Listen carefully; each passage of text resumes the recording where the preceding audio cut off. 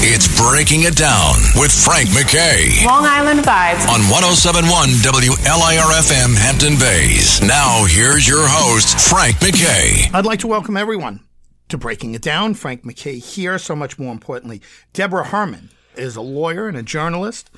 And we're going to be discussing the new book, which is just fascinating, Inside the Manson Jury. As many of you may know, we're coming up on 50 years since the famed, infamous Manson murders, and again, is still making news. And, of course, Charles Manson passed away a couple of years ago. And I say passed away to give him respect. He died. Justifiably died finally after all of this time. Anyway, but Deborah Herman is our guest. Deborah, how are you? I'm doing great. Thank you. I'm excited to be here. Yeah, well, same here. And I'm seeing you all over TV, all over the documentaries on this, and you've been doing a wonderful job. And I know you brought Diane Lake. Do I have her name right? She was one of the Manson families. You brought her to the public's attention, and that was just fascinating, everything that the two of you did together. When did that start? When did that relationship start? No, that's a story.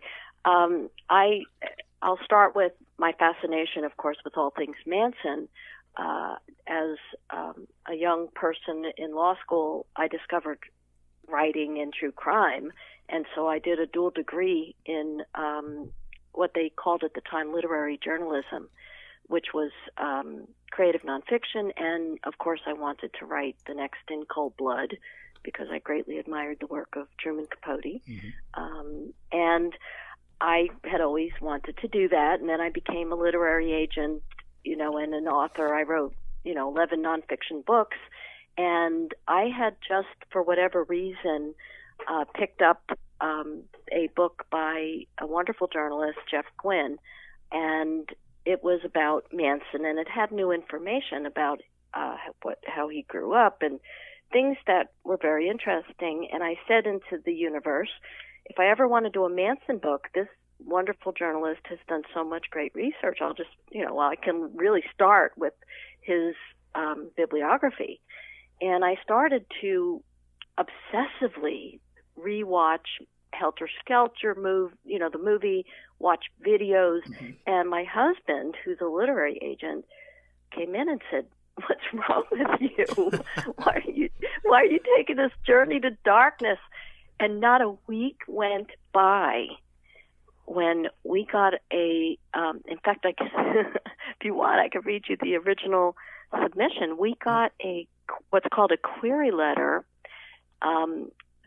into the literary agency from Diane, and she asked for me by name, because every year my husband, Jeff Herman, puts out a guide for writers called Jeff Herman's Guide to Book Publishers, Editors, and Literary Agents, and it's kind of a Bible of the industry.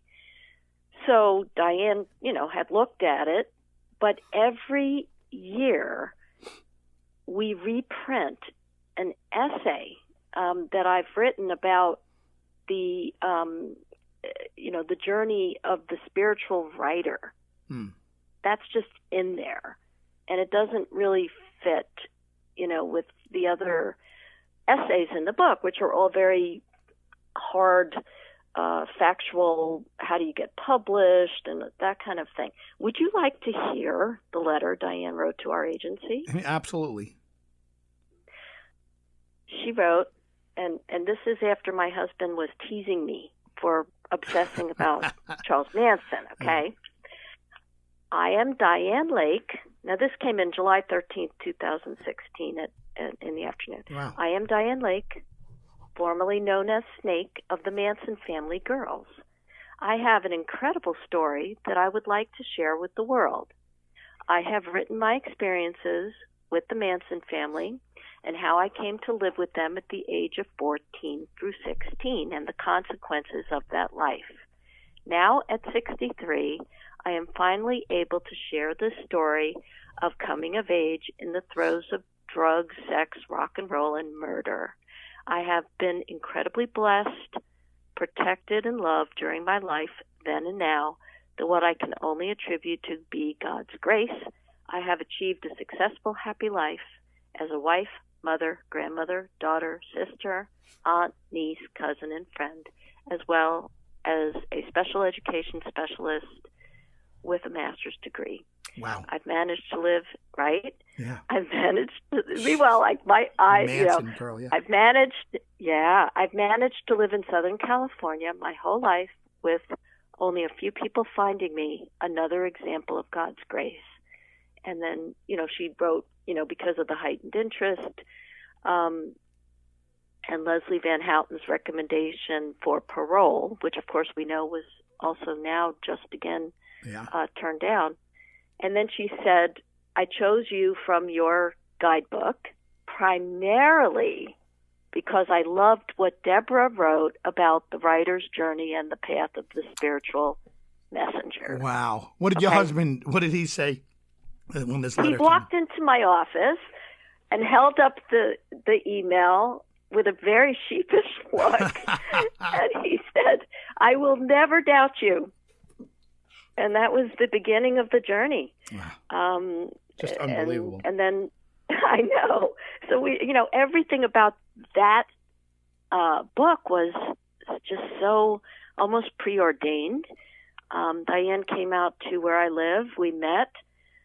We agreed to work together. We really developed a wonderful friendship and took a journey that really brought out her memories, and she allowed me to really become her voice, and she shared that journey with me. So that was a whole year.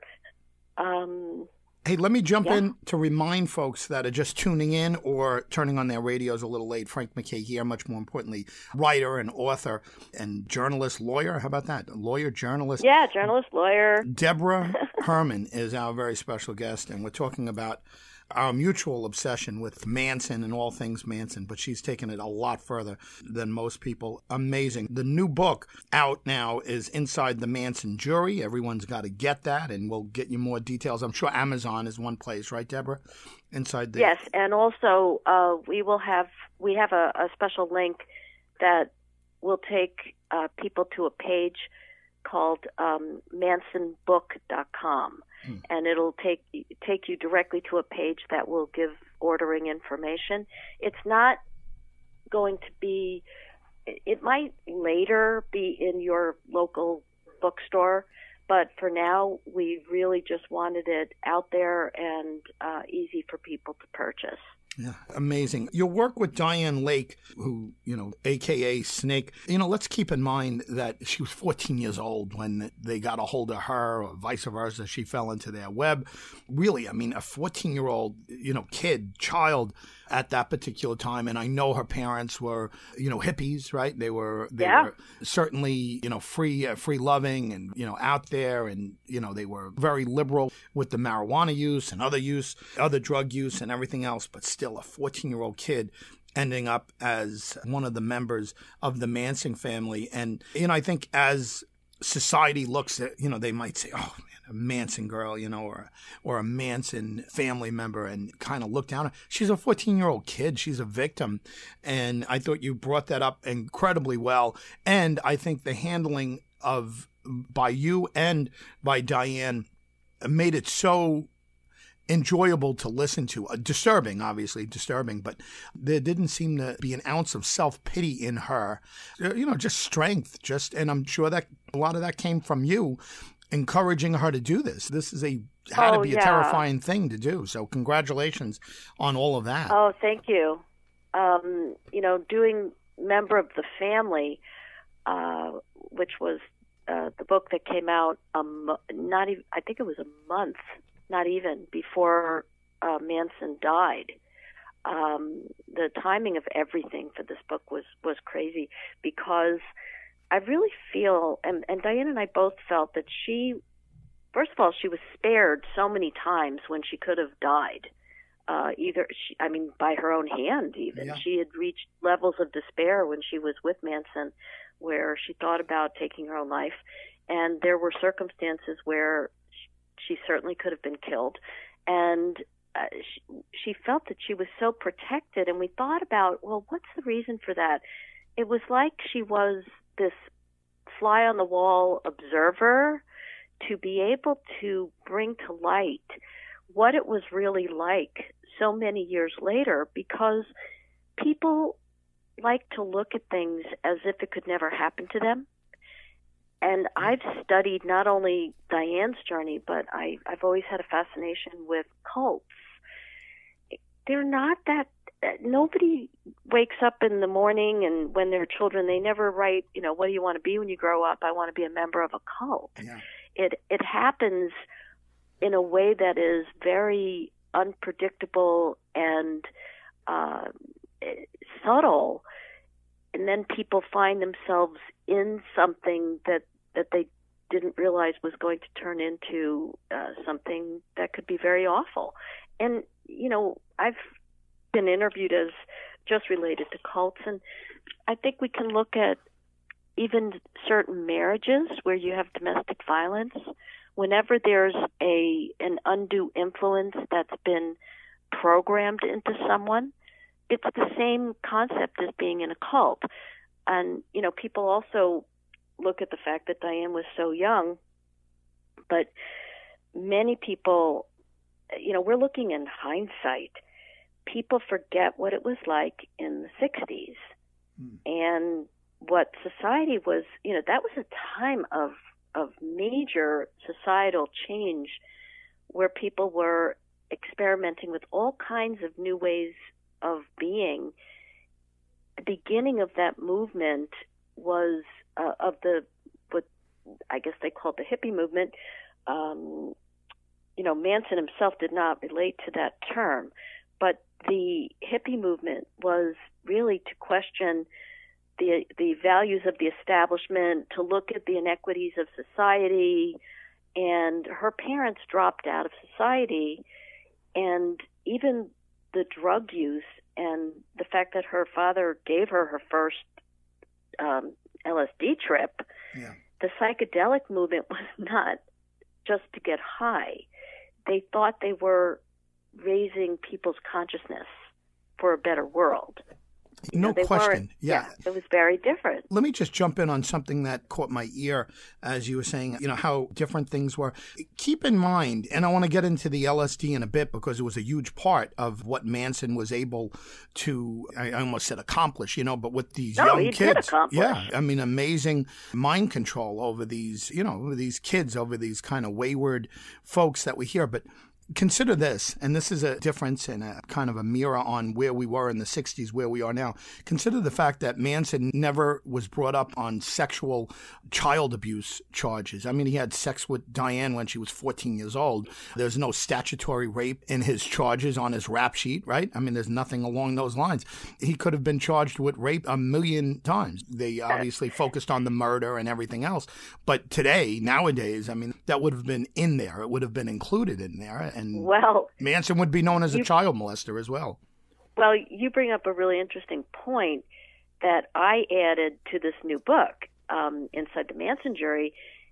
We see all of the notes that the jury foreman, Herman Tubik, took while he's listening to the witnesses. And during one of the key witnesses, Linda Kasabian, during her testimony, she talks about what was happening at the ranch, and he refers to her testimony about orgies and things like that. But even in how he wrote the book, it's very matter of fact, and I added this information that it was very obvious why the juror didn't really include it, because there were people who were in the jury. There was one alternate juror who asked to be excused because of the graphic sexual descriptions. Wow. So you have to remember there was a real clear-cut distinction in moral values. most of the people were very conservative, and they were brought up before the pill was a thing, and nobody was talking about sex. Before the sexual revolution in general. I mean, yes. And you were talking about the idea of rape. So in the actual transcript, I'm actually looking at it for to see if I can quote it, but I've got the book in front of me. She describes a situation that was absolutely a rape, that that Manson did, and actually forced some of the members to participate in, of a young girl. I mean, it's just he sodomized her, right? He sodomized her. Well, that was actually that's a separate thing. This was a young girl who they brought to the family, and she didn't want to make love with, or whatever you would call it. Right. They said make love with Manson, and he forced her, and that's was in the transcript and in the testimony. The jury heard this, and and Manson, and what was so funny is Manson's lawyer, and again, this is in this book, actually had the audacity to object, to say that her characterization of making love with Manson and all of this was impugning his reputation. Wow. This is Manson's lawyer after he was no longer his lawyer. Oh, gosh. His own lawyer. The shenanigans, I'll use the word shenanigans, that went on behind the scenes of this trial are absolutely amazing. Crazy. I want to bring something up. But before you do, let me just remind everyone, Inside the Manson Jury is the new book. Everyone's got to get it, but also get Member of the Family, and that's Diane Lake, along with our guest here who brought Diane to light here, brought it to national and international attention. Writer, journalist, lawyer, Deborah Herman is our very special guest. Frank McKay here with Deborah. Go ahead, Deborah. I'm sorry to cut you off. No, thank you. I forget that I just am so interested in the subject. Yeah. You were talking about how LSD was a prominent feature of the psychedelic movement, and also how Manson used it for programming. Keep in mind, LSD was originally being used by the government, where they were experimenting on how it could be used. There was such a thing as MK Ultra, which was used for mind control, and originally LSD was not illegal, and they were doing a lot of experiments to see how it could be in some way weaponized, and used through with military potential, and or for questioning of people. So it was very powerful, and Manson would absolutely kind of imbue his followers with the messages he wanted them to have about him and about what he wanted. The whole story is amazing, and if we don't pay attention to it now, I think we're missing a great opportunity. And again, I jokingly said in the beginning, you have an obsession with Manson, and I do to a lesser degree, but I mean, I'm fascinated with Manson constantly. Anytime that's how I came across you, whenever there's a new documentary, I get it right away and I watch it. I watch it several times and just see what comes up that's new. And actually, I mean, after all of these years, just think about it, all of these years that have gone by, new information was brought to the public's attention on this, and it was brought by our very special guest here. And, it's an amazing thing to do after all of this time. Deborah Herman, once again, is an attorney and a journalist, and Inside the Manson Jury is a must for everyone, and they've got to get this. It's a fascinating book, and we've been discussing this.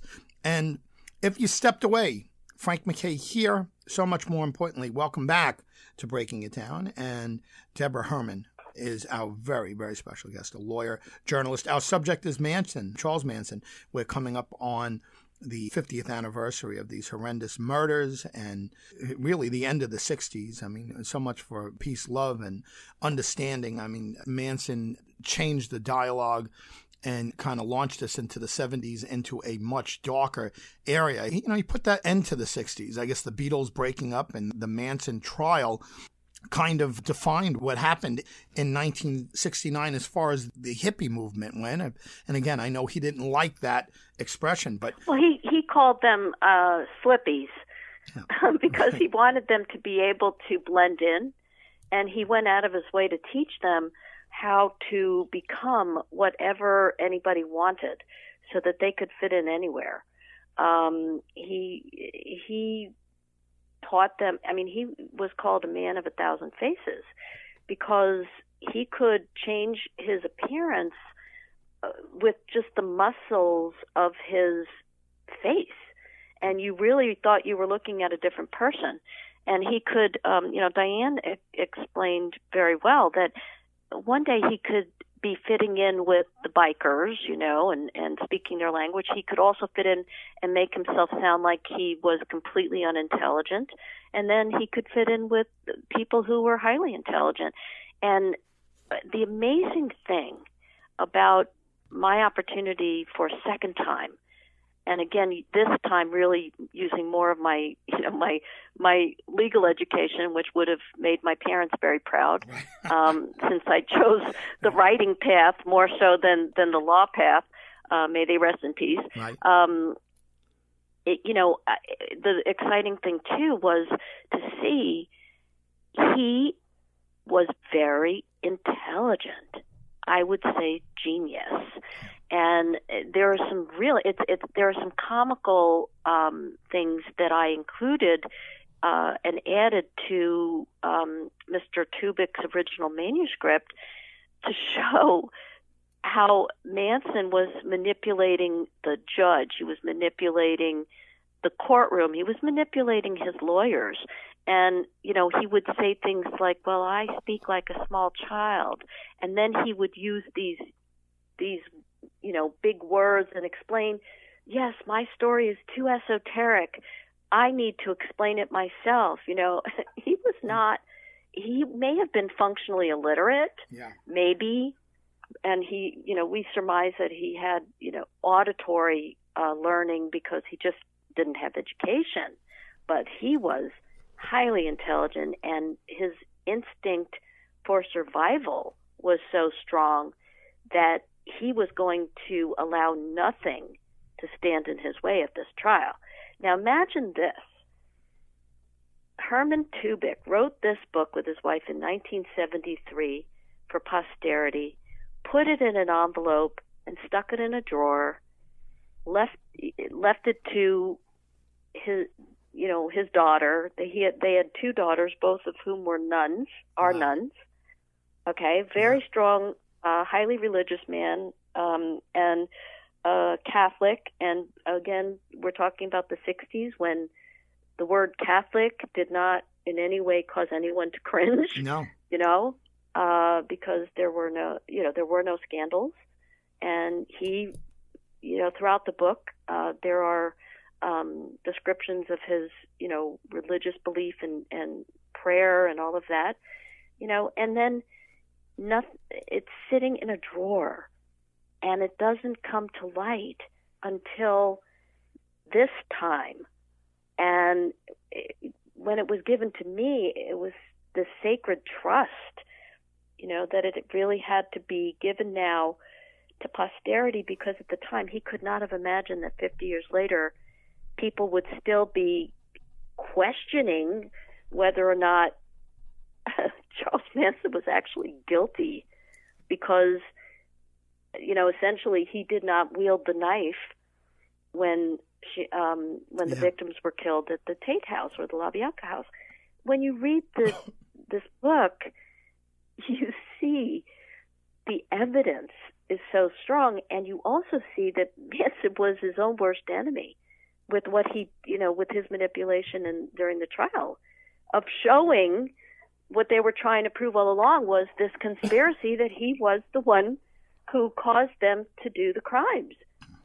He proved it himself by his behavior during the trial. Yeah. So anybody who has any doubt, about a lot of people, I found out after the Member of the Family book came out, how many people believed that Bugliosi made up the whole concept of helter-skelter.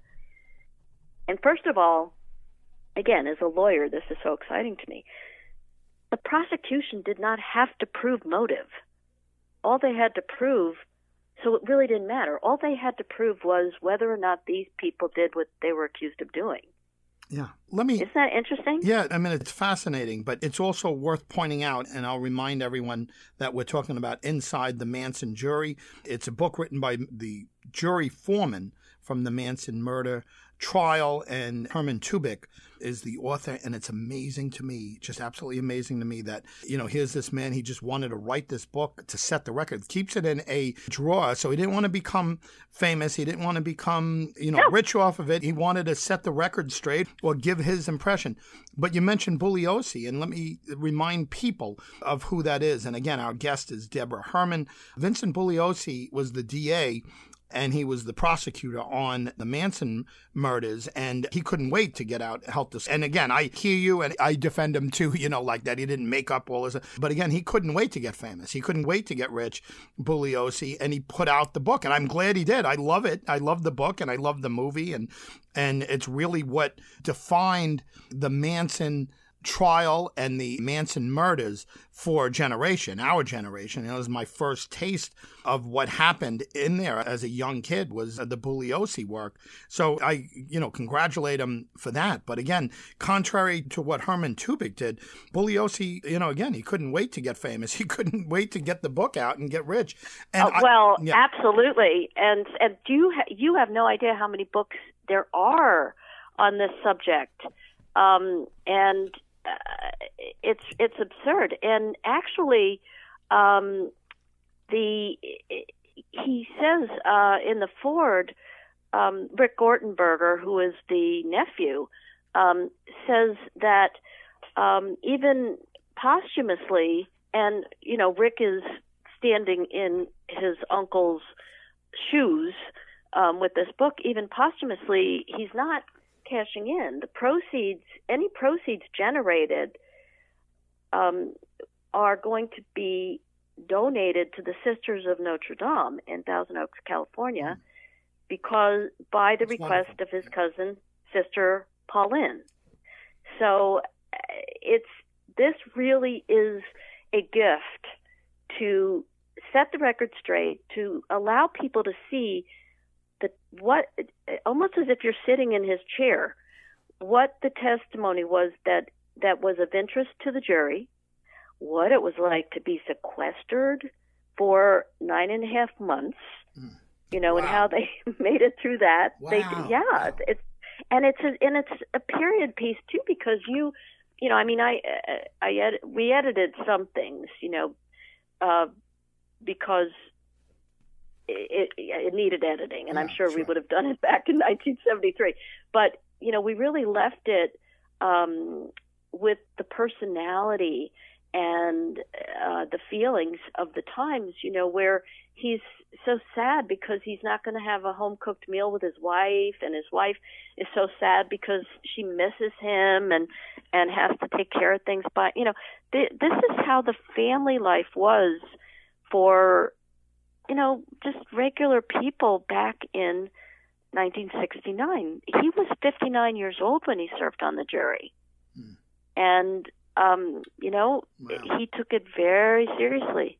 And actually, another interesting fact is, they couldn't have chosen a more conservative, steady man. Yeah. He was a mortician. Oh, my gosh. Wow. Yeah. So I mean, he wouldn't have been grossed out, so to speak, of the brutalness and the brutality that went there. I mean, it's actually a great pick if you think about it. I mean, a mortician is used to death. He's used to. I don't think anyone, even a mortician, was not. Well, they weren't prepared. Right, they weren't. Right, they weren't. Well, prepared. because But you're right that of all people, looking at photos or, that wouldn't have shaken him. But you really get to sit in his chair to see, he did very little editorializing because they were so careful not to discuss the case with each other. They did not discuss it with their spouses. And so even throughout the notes and the writing of the book, he doesn't editorialize. He waited until they looked at every bit of evidence before they rendered a verdict. They didn't go in there assuming by gut feeling, yes, they're all guilty.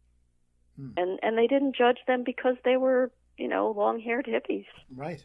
Wow. It just an unbelievable wrinkle in this case. Like I said, 50 years after the fact, new information comes to us, and it all seems to be coming to us from our guest, lawyer, journalist Deborah Herman. Yeah, wonderful work, because this is a huge part of history.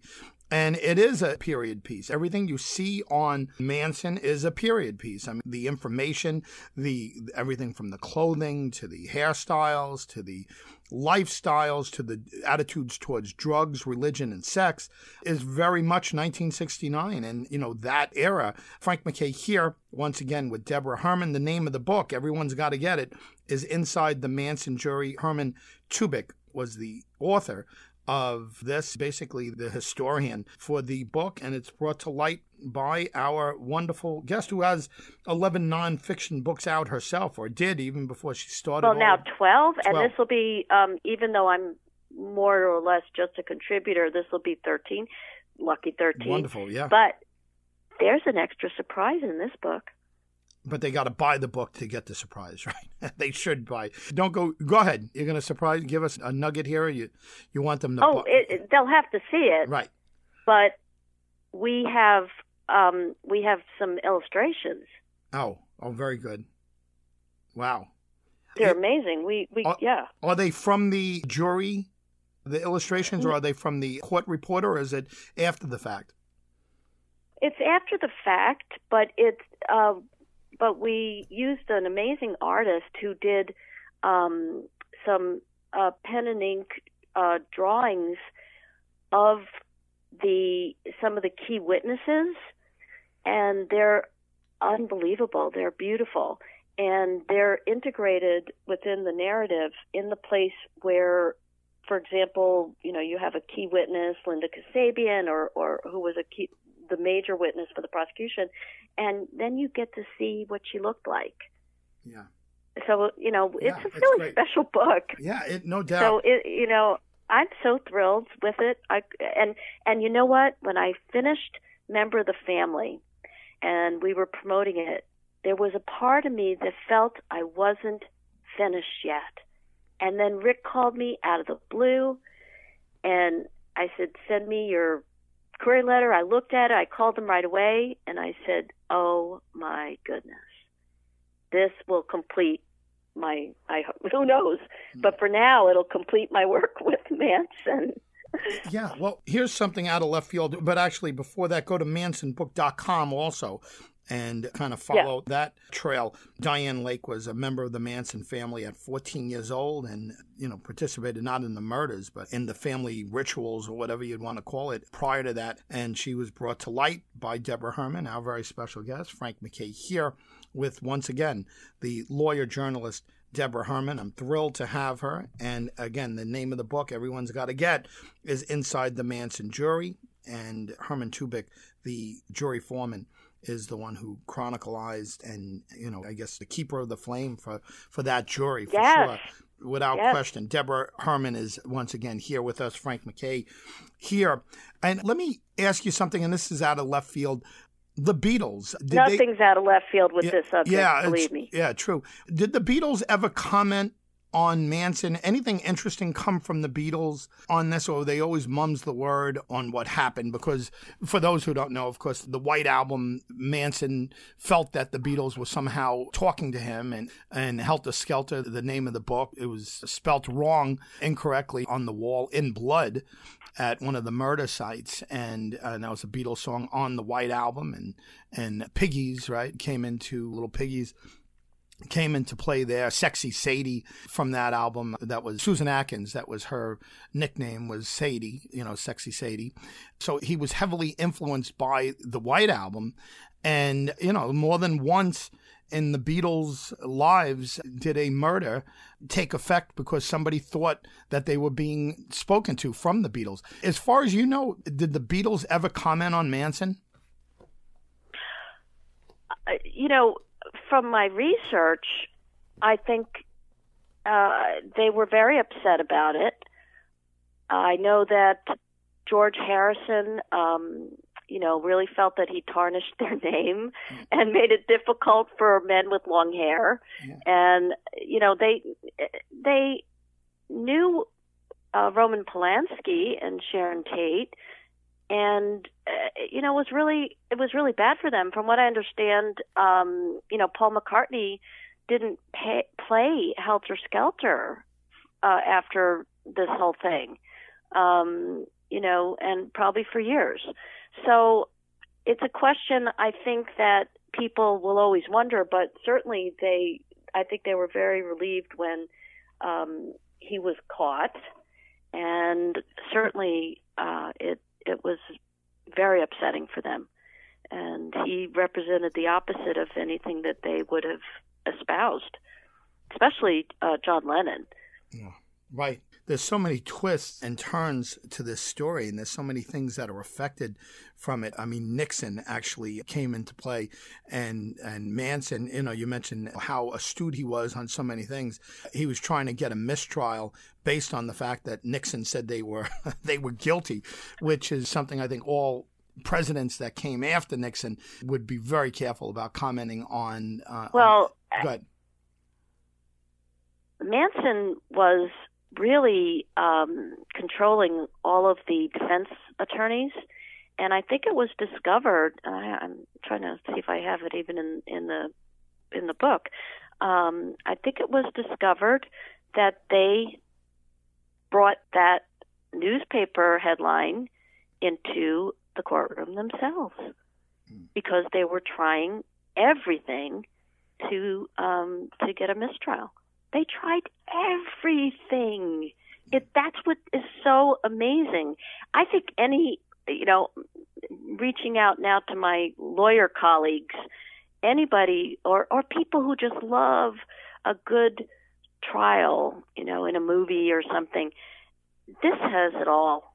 I mean, people do not realize the manipulations and even the disappearance of the defense attorney, Ronald Hughes. They've never been able to tie it to the Manson family, but people know that during the trial, they did threaten people, and so it wasn't out of the question. They were trying everything to keep him from being convicted. And they wanted him to be acquitted completely. All of the girls, believe it or not, threw themselves under the bus. Yeah. Because he told them to. Just an amazing story, and still fascinating. It just doesn't get old. It's so amazing what he did and what he was able to do in our legal system. And believe it or not, and this will be something we'll talk about next year, believe it or not, my next book, I'm working with a survivor of, I don't mean to get ahead of myself, but I'm working with a survivor of Ted Bundy. Oh, boy. Wow. But, of course, it's a survival story. It's a memoir. But what's fascinating, now I'm able to compare Charles Manson and what he did during his trial with Ted Bundy and what he was doing during his trial. So you've got two really smart, manipulative psychopaths trying to run their own trials, who both wind up shooting themselves in the foot because they're delusional. How interesting is that for a comparison? No question about it. Listen, unfortunately, we're running out of time here, but wow, maybe I can get you back for a part 2 and a part 3. There's so much more to say about Manson that hasn't been pointed out or hasn't been said. Like I said, in 50 years, you don't usually, especially with cameras being what they were then. I mean, this wasn't the Civil War, and just in pictures or whatever. This is something where you had news footage, you had video cameras, you had tape recorders. I mean, we had a lot of information at the time of the trial, but the fact that there's new information coming out, even though we were kind of in the modern era in 1969 when this was going on and into 1970. But Deborah Herman, our guest, is someone who keeps bringing new information about the Charles Manson situation and the cult and the Manson family and the murders, these terribly innocent people who were completely innocent and just got slaughtered like animals from this lunatic, from Manson's followers. And then you look at the women, you almost sympathize, even though they did something unthinkable, but you almost could sympathize with them that they were brainwashed and everything else. But, Manson has made himself in life and in death the epitome of evil. When you think of evil, you think of Hitler maybe first and foremost, but, soon after that. And Manson's on a short list of where you go when you think about evil. And again, Deborah Herman has just released the book Inside the Manson Jury. It's an amazing tale. Everyone's got to get it. And again, go to mansonbook.com and see some of her past work. The author of 13 books, just amazing stuff. Deborah, I want to thank you very much for being here. And give us a website one more time where people can go and follow along with what you're doing. With the Manson book, it's mansonbook.com, and it will lead to my general website, which is micropublishingmedia.com.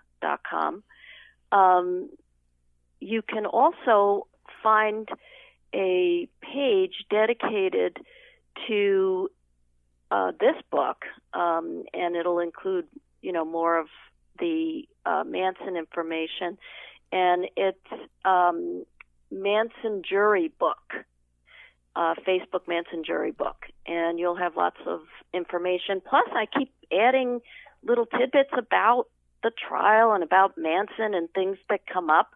I'd love for people to join me there and comment and ask questions, because I think after all this time, I'm probably the one who can answer them.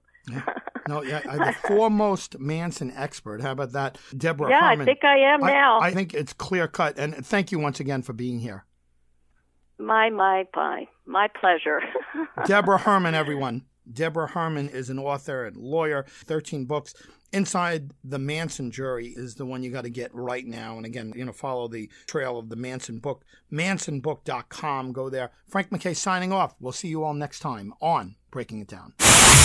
This is Breaking It Down with your host, Frank McKay, on 107.1 WLIR-FM Hampton Bays.